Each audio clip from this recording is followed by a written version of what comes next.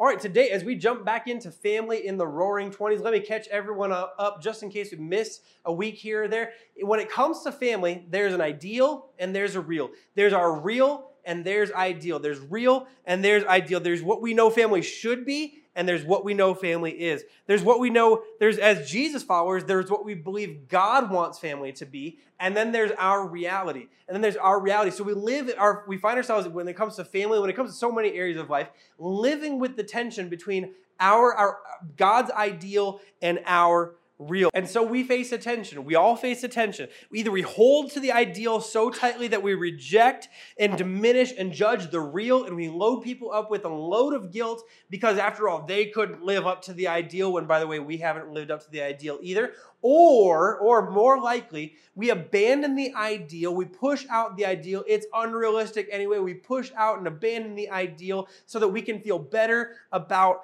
our real. And here's what we said we're going to do as we talked about in the beginning of this series. Here's what we said we're going to do. We're going to resist both of those urges. We're going to resist both of those temptations, and we're going to simply embrace the tension. We're going to embrace the tension. We're going to hold up an ideal while having grace for a real. We're going to strive towards an ideal while experiencing God's grace for our reality. Now, today, moving into today's new content, I want to read a very short verse from the book of Proverbs. It's a very simple verse, but an incredibly powerful verse. This is something that I must have read a billion times over the course of my lifetime, but I just, it came blasting at me about 3 months ago. This is an incredibly, incredibly powerful verse because the way this plays out in family dynamics and in learning to understand each other so that we can love and serve one another in the course of family is incredibly important. In fact, I dare say this verse and the concept that's going to flow out of it today has been one of the most helpful ideas that I have ever heard in regards to parenting, and an incredibly freeing concept in regards to marriage. Here is the verse from Proverbs chapter 19, verse 18.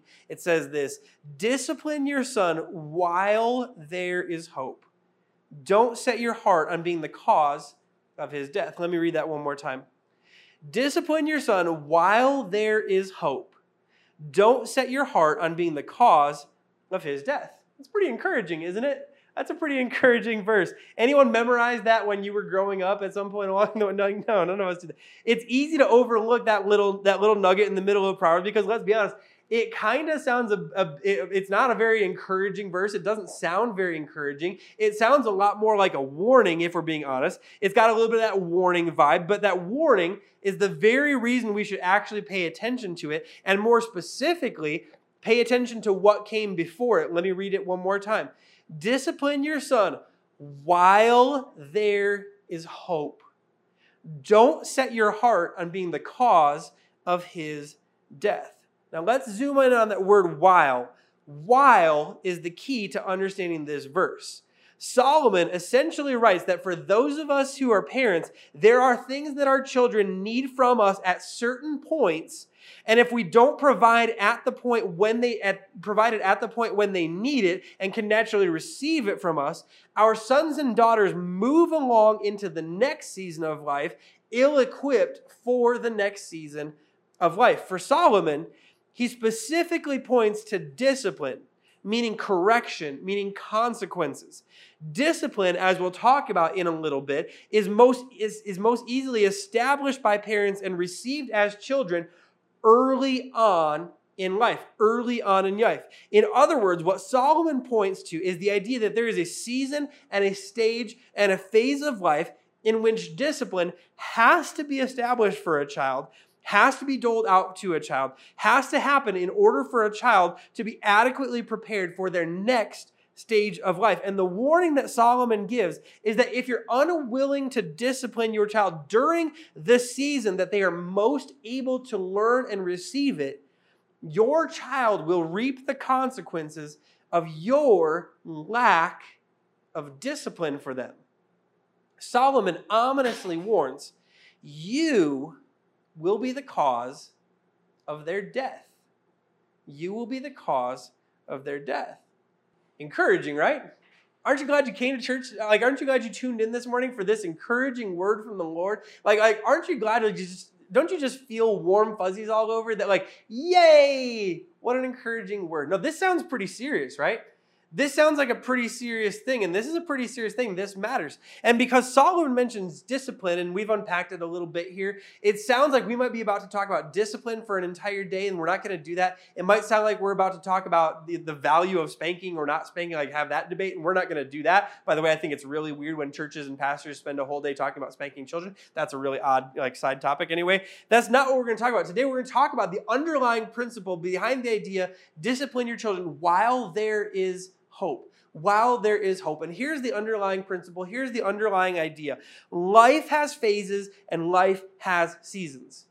Life has phases and life has seasons. Life has phases and life has seasons. And you're thinking like, is that really the entire idea for today? Yes. This is an incredibly important idea in the context of family, that family has phases and family has seasons. Singleness has phases and singleness has seasons. Marriage has phases. Marriage has seasons. Parenting has phases. Parenting has seasons. So let's all say this together. Let's all maybe type this in the comment bar if you're watching online. It's just a phase. It's just a phase. Like wherever we are right now, it's just a phase. Like whatever season we're in right now, whatever stage we're in right now, whatever phase we're in right now, it's just a phase. It's just a phase. It's just a phase. To help us understand what this looks like in a way that this really helps us kind of get in the right mindset to understand this, and to help our single people out understand something that maybe as single people, some of you have come to understand this, some of you will come to understand this, but let me help you out in understanding what this can look like. Single looks different at different stages of life. Single at 20 in college, while you're being supported by your parents, looks different than single at 25 when you're out of college and you're in your first job and you're no longer being financially supported by your parents. Like I think everyone can understand that there would be differences there. When you're 20 and you're in college and you're being supported financially by your parents, you are around you have tons of peers around you, tons of potential friends around you all the time, tons of potential dates if you're looking around you all at all points, and you have financial support from your parents. When you're 25 and you're working your first job, chances are you're going to be surrounded by all kinds of different age groups. There's not going to be an immediate peer group, and you're not going to have nearly as many dating options around you all the time at 25. Now, some of you who are at 25 right now, you're going, oh my goodness, you just explained why I feel so weird. Why it feels like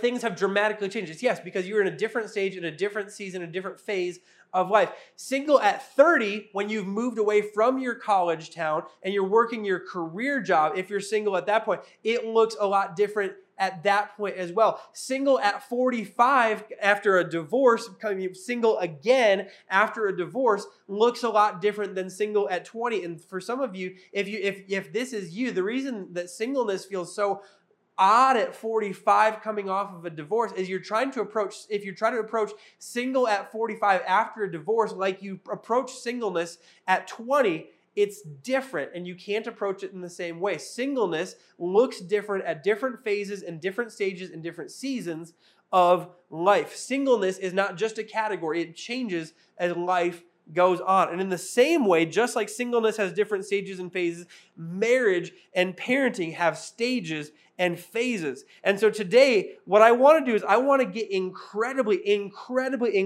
practical as we talk about these phases and stages of family life, because it's just a phase and you don't want to miss it. And you don't want to miss what's most important in the phase that you're living in now, so that you don't miss what's important in the phase that you will move toward in the future. Let's look at parenting first. We're going to put up a graphic on the screen right now to talk about what family stages look like, what parenting stages look like. In the parenting stages, this is based on the ages of your child. From birth to 1, you're in a connecting phase. You're in a connection phase.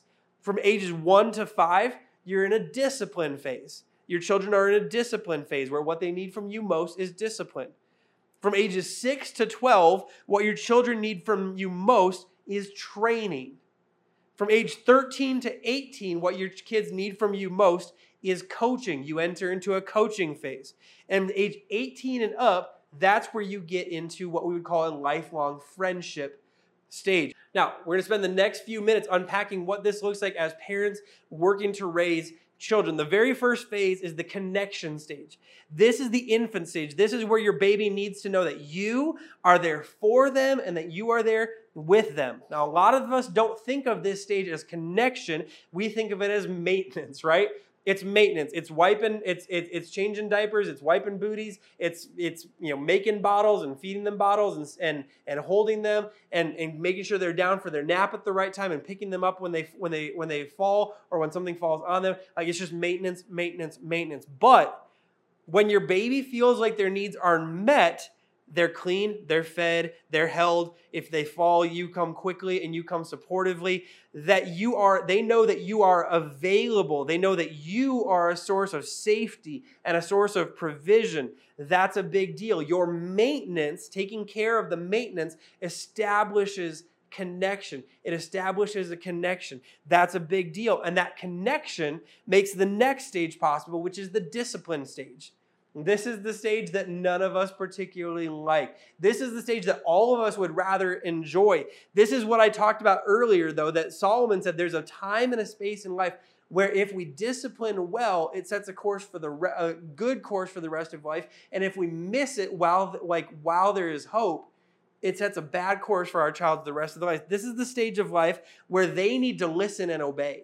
They need to listen and obey. And they need to listen and obey because, let's be honest, at that stage of life, toddlers are known to make really bad decisions when they make decisions on their own. I mean, they could walk into the street and get hit by a car. They could fall off a couch and hit their head. They could play with fire on a stove and burn themselves. In one sense, there are very real consequences if they don't listen and obey. In another sense, this is the best time to teach your kids discipline because this is a great time to teach kids about consequences because the stakes are relatively low in a lot of ways that matter relationally and from a maturity standpoint. The goal during this stage is to help them understand that there are consequences for their behaviors. And because the natural consequences are fairly low, you have to be the source of consequences because the natural consequences for their behaviors outside of running into traffic and, fire on the stove and all that kind of stuff, outside of those,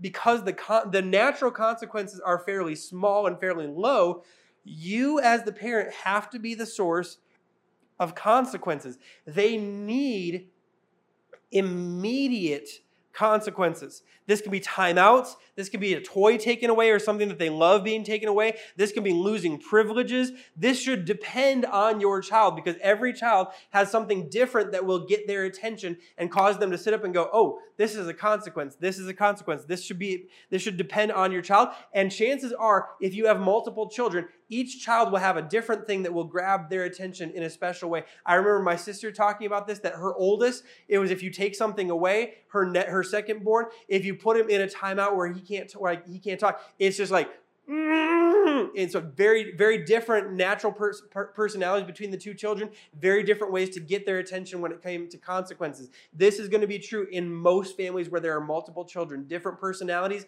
need different consequences to really grab their attention and help them understand the consequences for their actions. And if you're a parent paying attention, you know what will get your child's attention. For us in this phase, we heard someone a while ago. I remember some of you who have been around the church a while, you'll make fun of me for this, but I remember watching a 12-minute video on parenting. And I've talked about this, that I became an expert because of a 12-minute video. But I remember in this 12-minute video, there was something that was mentioned that I remember saying to Jill, we need to watch this together because I think this is going to be like a pretty big deal. I think this is something that we should pay attention to. I think this is going to be something that we're going to have to dial up. I remember them talking about 3 things that they focus on during this phase when it comes to discipline, when it comes to consequences, that there may not be a natural consequence, so we have to provide the consequence. It was the 3 Ds of discipline. In other words, 3 things that we automatically discipline, that we automatically have consequences for in our house. The 3 Ds of discipline are disobedience,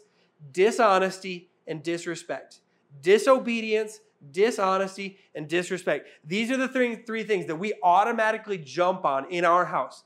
Disobedience, dishonesty, and disrespect. If we tell our girls not to do something and they do it, or if we tell them not to do something and they turn around and do it, it's a very clear disrespect or disobedience. Or if it's something that they have been told multiple times in the past and they know not to do it and they do it anyway, this is something we jump on really quickly. Immediate consequences and automatic consequences. Automatic consequences. If they're being dishonest, which, by the way, our 2-year-old hasn't really figured out yet. Our 4-year-old has figured out in some pretty big ways.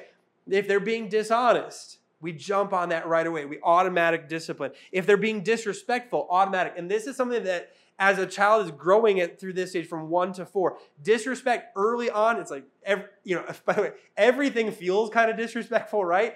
But very little of it actually is. But by the time you get to 3 and 4 and 5, you're starting to see disrespect, and they might not even really know what it means, but the way they talk to people, when they're being disciplined, the way they receive a no when they want a yes, if they're being disrespectful, we automatically discipline that. We have automatic consequences for that. So we want to make sure that they understand that there are consequences for disobedience. There are consequences for dishonesty. There are consequences for disrespect. And because the natural consequences from those would be very low right now, we actually have to come in and be the consequence and bring the consequences for them. So that's the discipline phase. We bring consequences. We help them understand the consequences for their actions by sometimes being and bringing the consequences for their actions. After 5 years old, from 6 to 12 years old, we move into what we'd call the training stage. The training stage. In the training stage, you're helping them understand the why behind the what. In this phase, your goal is to help them identify right from wrong. Identify right from wrong. In the previous phase, you're making almost every decision for them. In this phase, you're allowing them to make more and more and more decisions with you as a guide. In other words, the goal here is you're helping them to develop a thought process. You're helping them to develop a thought process that recognizes right from wrong, that understands why as well as what. You're helping them to make wise decisions with you as a voice of conscience on the outside. They are more and more in this age developing the ability to reason during this stage, which is why you can do more explaining during this stage. In the discipline stage, you're simply going, this is what we're going to do. In the training stage, you can go, this is what we're going to do. And when they say why, you can have a conversation more and more and more as they grow about why we make the decisions that we make. And as you explain, here's the goal. Your explaining should help in training their minds to make better decisions. Your explaining should help in training their minds to make better decisions. Teachable moments often happen here in this stage. Where they experience something and they start to feel a little bit of some natural consequences, where maybe they are dishonest and someone responds to their dishonesty and they're caught in it. And you have the opportunity as a parent to have a teachable moment and to say, well, this is why we've always said that it's important to tell the truth, to always tell the truth, because a lie breaks trust. And when trust breaks down, a relationship is hurt. This is our opportunity to have teachable moments to say, well, this is why we've always said, or this is why we say that we should never, or this is why we've always talked about as a family that we should do this and all this kind of stuff. These are moments to have teachable moments. In the training stage is the best moment as a parent to your child to have teachable moments. From the training stage, we move on into the coaching stage. From 12 to 18 years old, we're in the coaching stage, and in the coaching stage, we're standing on the sidelines. They are on the field. And by the way, if you've been a very involved parent, if you've been a really good involved parent, this is the phase of parenting that actually can be sometimes the most difficult. To take your hands off and be on the sidelines watching them on the playing field. Now, sometimes you have to yank them off the field, right? You still got to sometimes yank them off the field. What I don't want anyone here listening to hear this morning is that discipline only happens in the discipline phase. No, discipline should happen across, but it has to be instilled in one phase in order for it to work across the other phases. So sometimes as a coach, you got to yank them off the field. You yank them off the field with purpose, to have a conversation, to talk about what's going on, to temporarily remove them from the playing field until they're ready to go back because an injury injury happened or something like that. Like this is, sometimes you got to yank them off. Another thing that I think is really important in this phase is to elevate the value and the voices of other coaches and other voices. In other words, raise the value and intentionally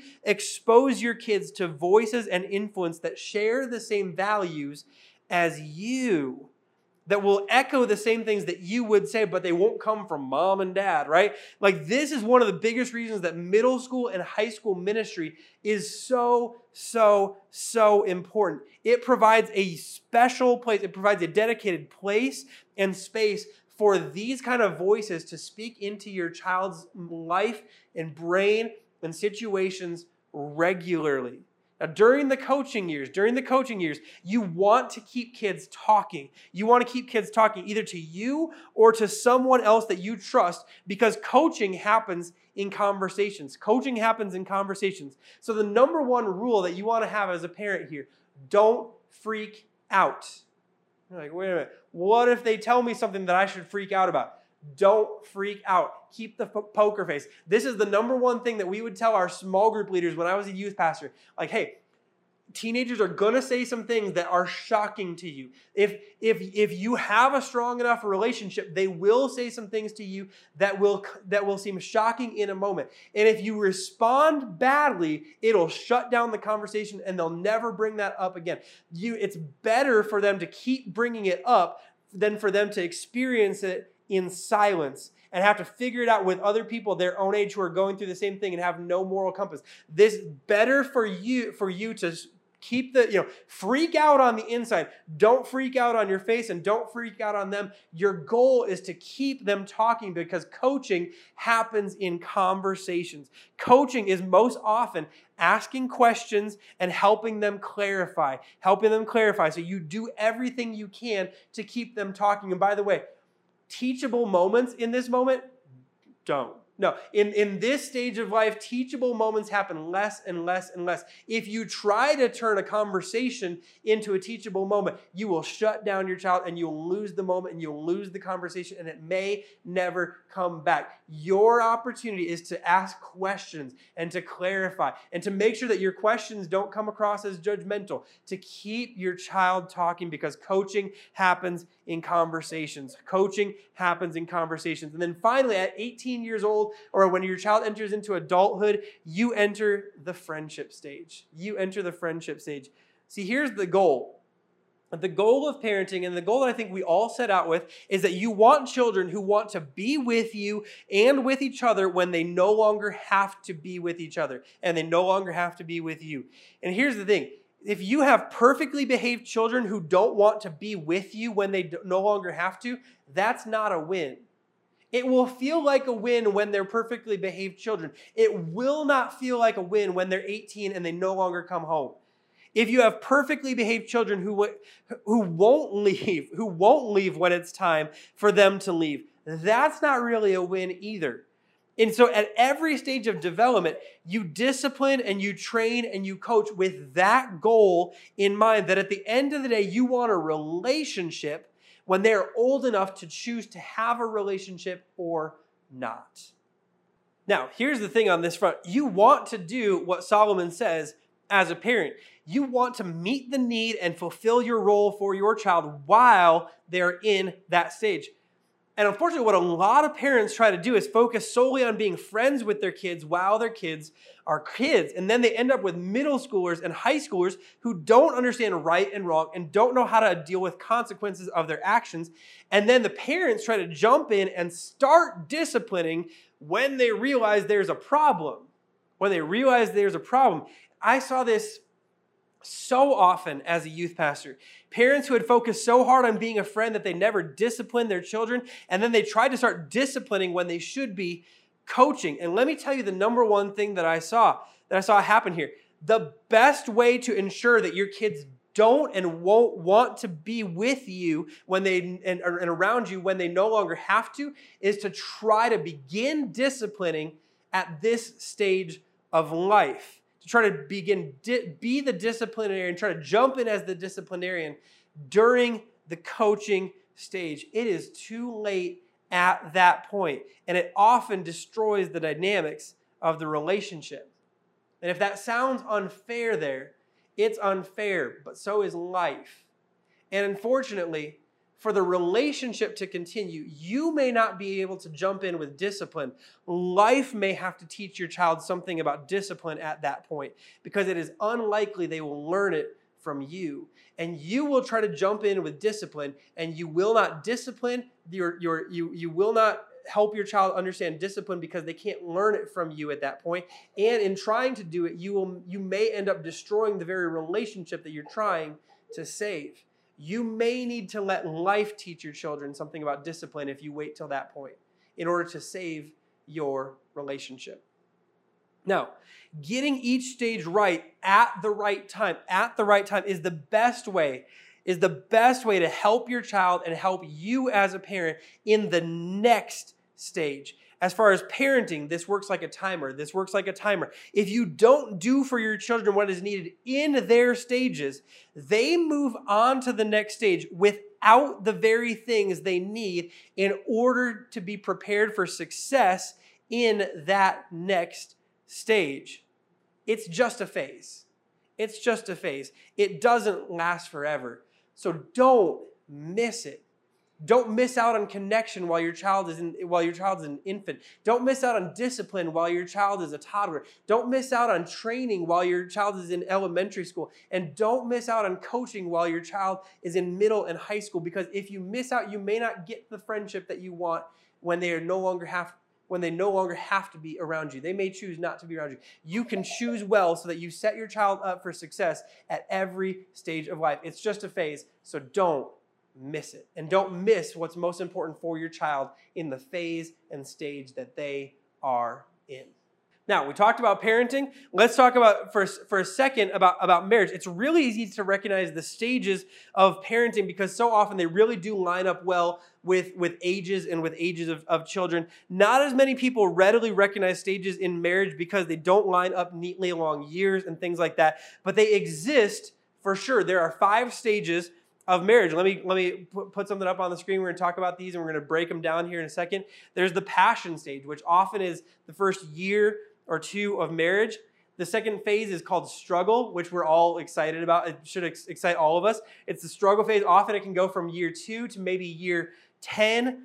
Then we reach what we call the stability stage, which is a lot of times it's maybe year 8 to 10 to 11 to maybe year 15 of marriage. There's the stage called growing intentionally, which often happens in between year 15 and year 20. And then there's the phase that we would call thriving, which often is years 20 and on, So let me break these down for us real quick as we talk about this.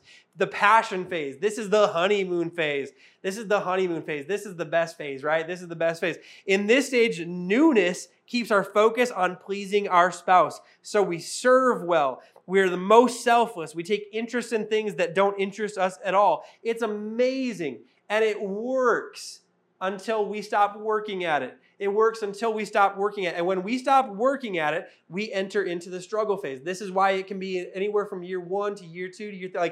As long as you keep working for it, you might stay in that passion phase, but eventually chances are you'll stop working as hard as you did. You'll stop serving as hard as you did. You'll stop focusing on the interests of the other person as much as you did, and you may enter into a struggle phase. In the struggle phase, this is a phase some people never leave this stage. Some people never leave this phase. Some people never figure it out, and some people figure it out much quicker. This is the struggle phase. It's no longer new, and all of our individual selfishness and our bad habits tend to come roaring out. Communication is hard. Small things spark big arguments. There's never enough time for just the 2 of you to really connect. It's a struggle, and the struggle is real.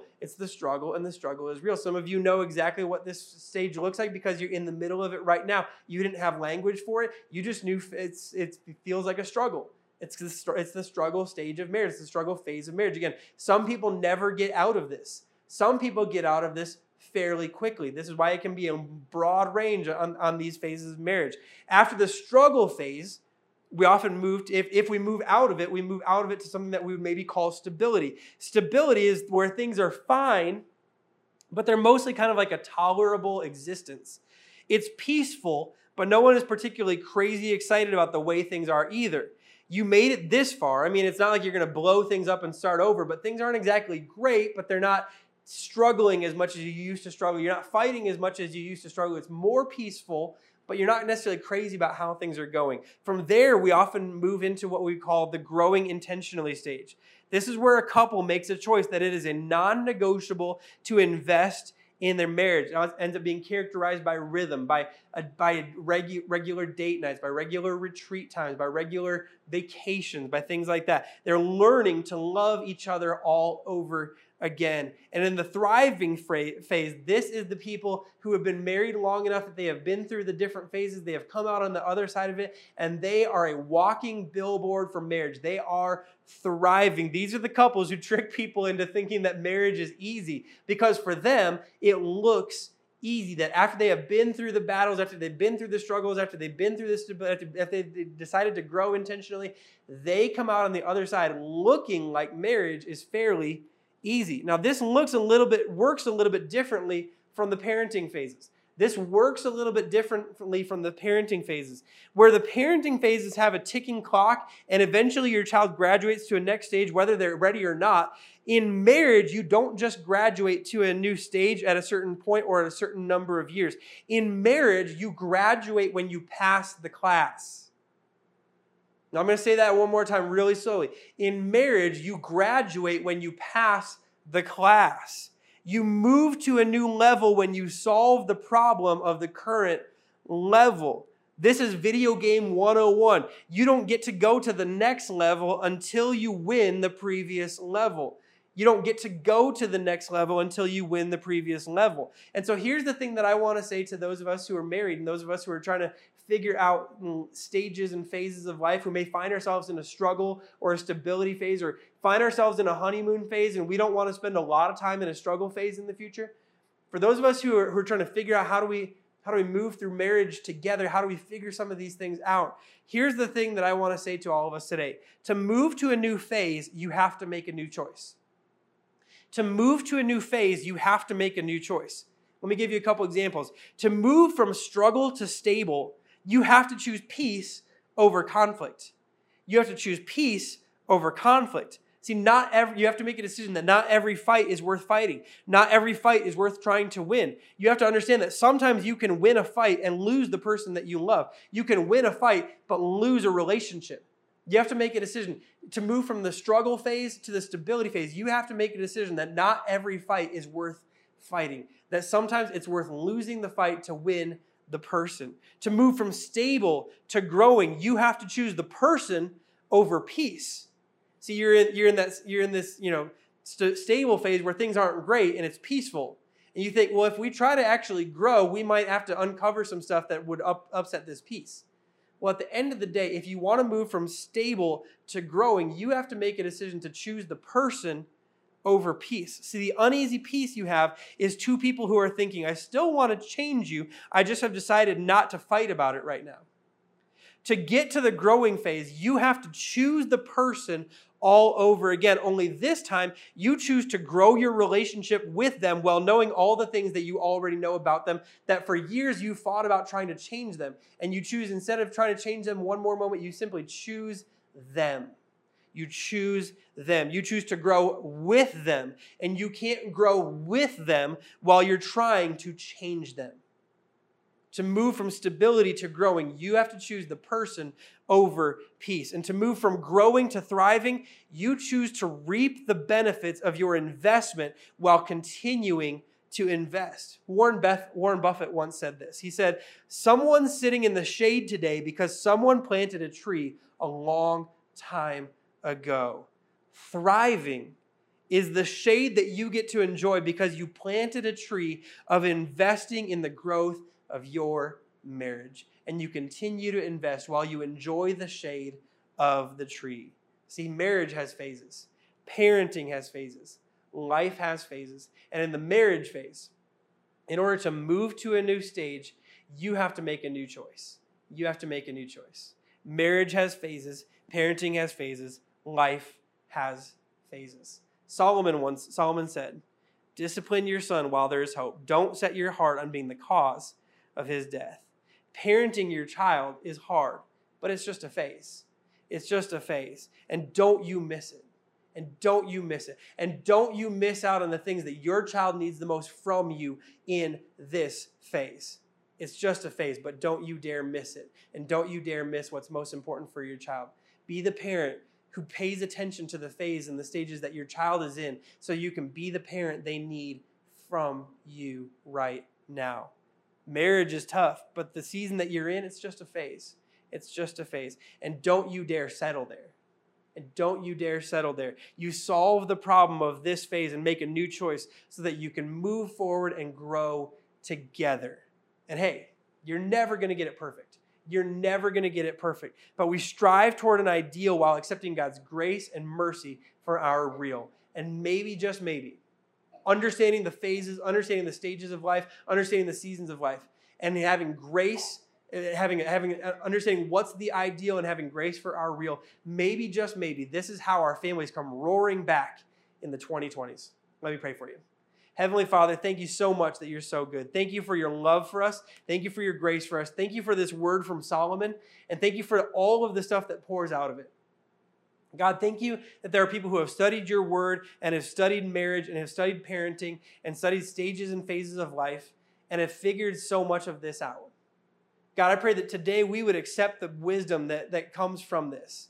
And God, we would pay attention to the wisdom of it. We would hold up the ideal of what is needed for our children and what's needed in our marriage at every stage and every phase of life. And God, help us to have courage to actually strive toward the ideal, to work to be the parent that our child needs in every stage and every phase of life, to be the husband and wife that our spouse needs at every stage and phase of life. Help us to do that, Jesus. God, give us wisdom, give us courage, and God, help us to strive towards your ideal while experiencing your grace for our real. God, help us to get better in the area of family and in the area of our family relationships, in the area of our parenting, in the area of our marriage, even in the areas of our singleness right now. God, help us to get better. Help us to trust you. Help us to follow you. Help us to live for you. Help us to love for you. We pray this all in Jesus' name. Amen.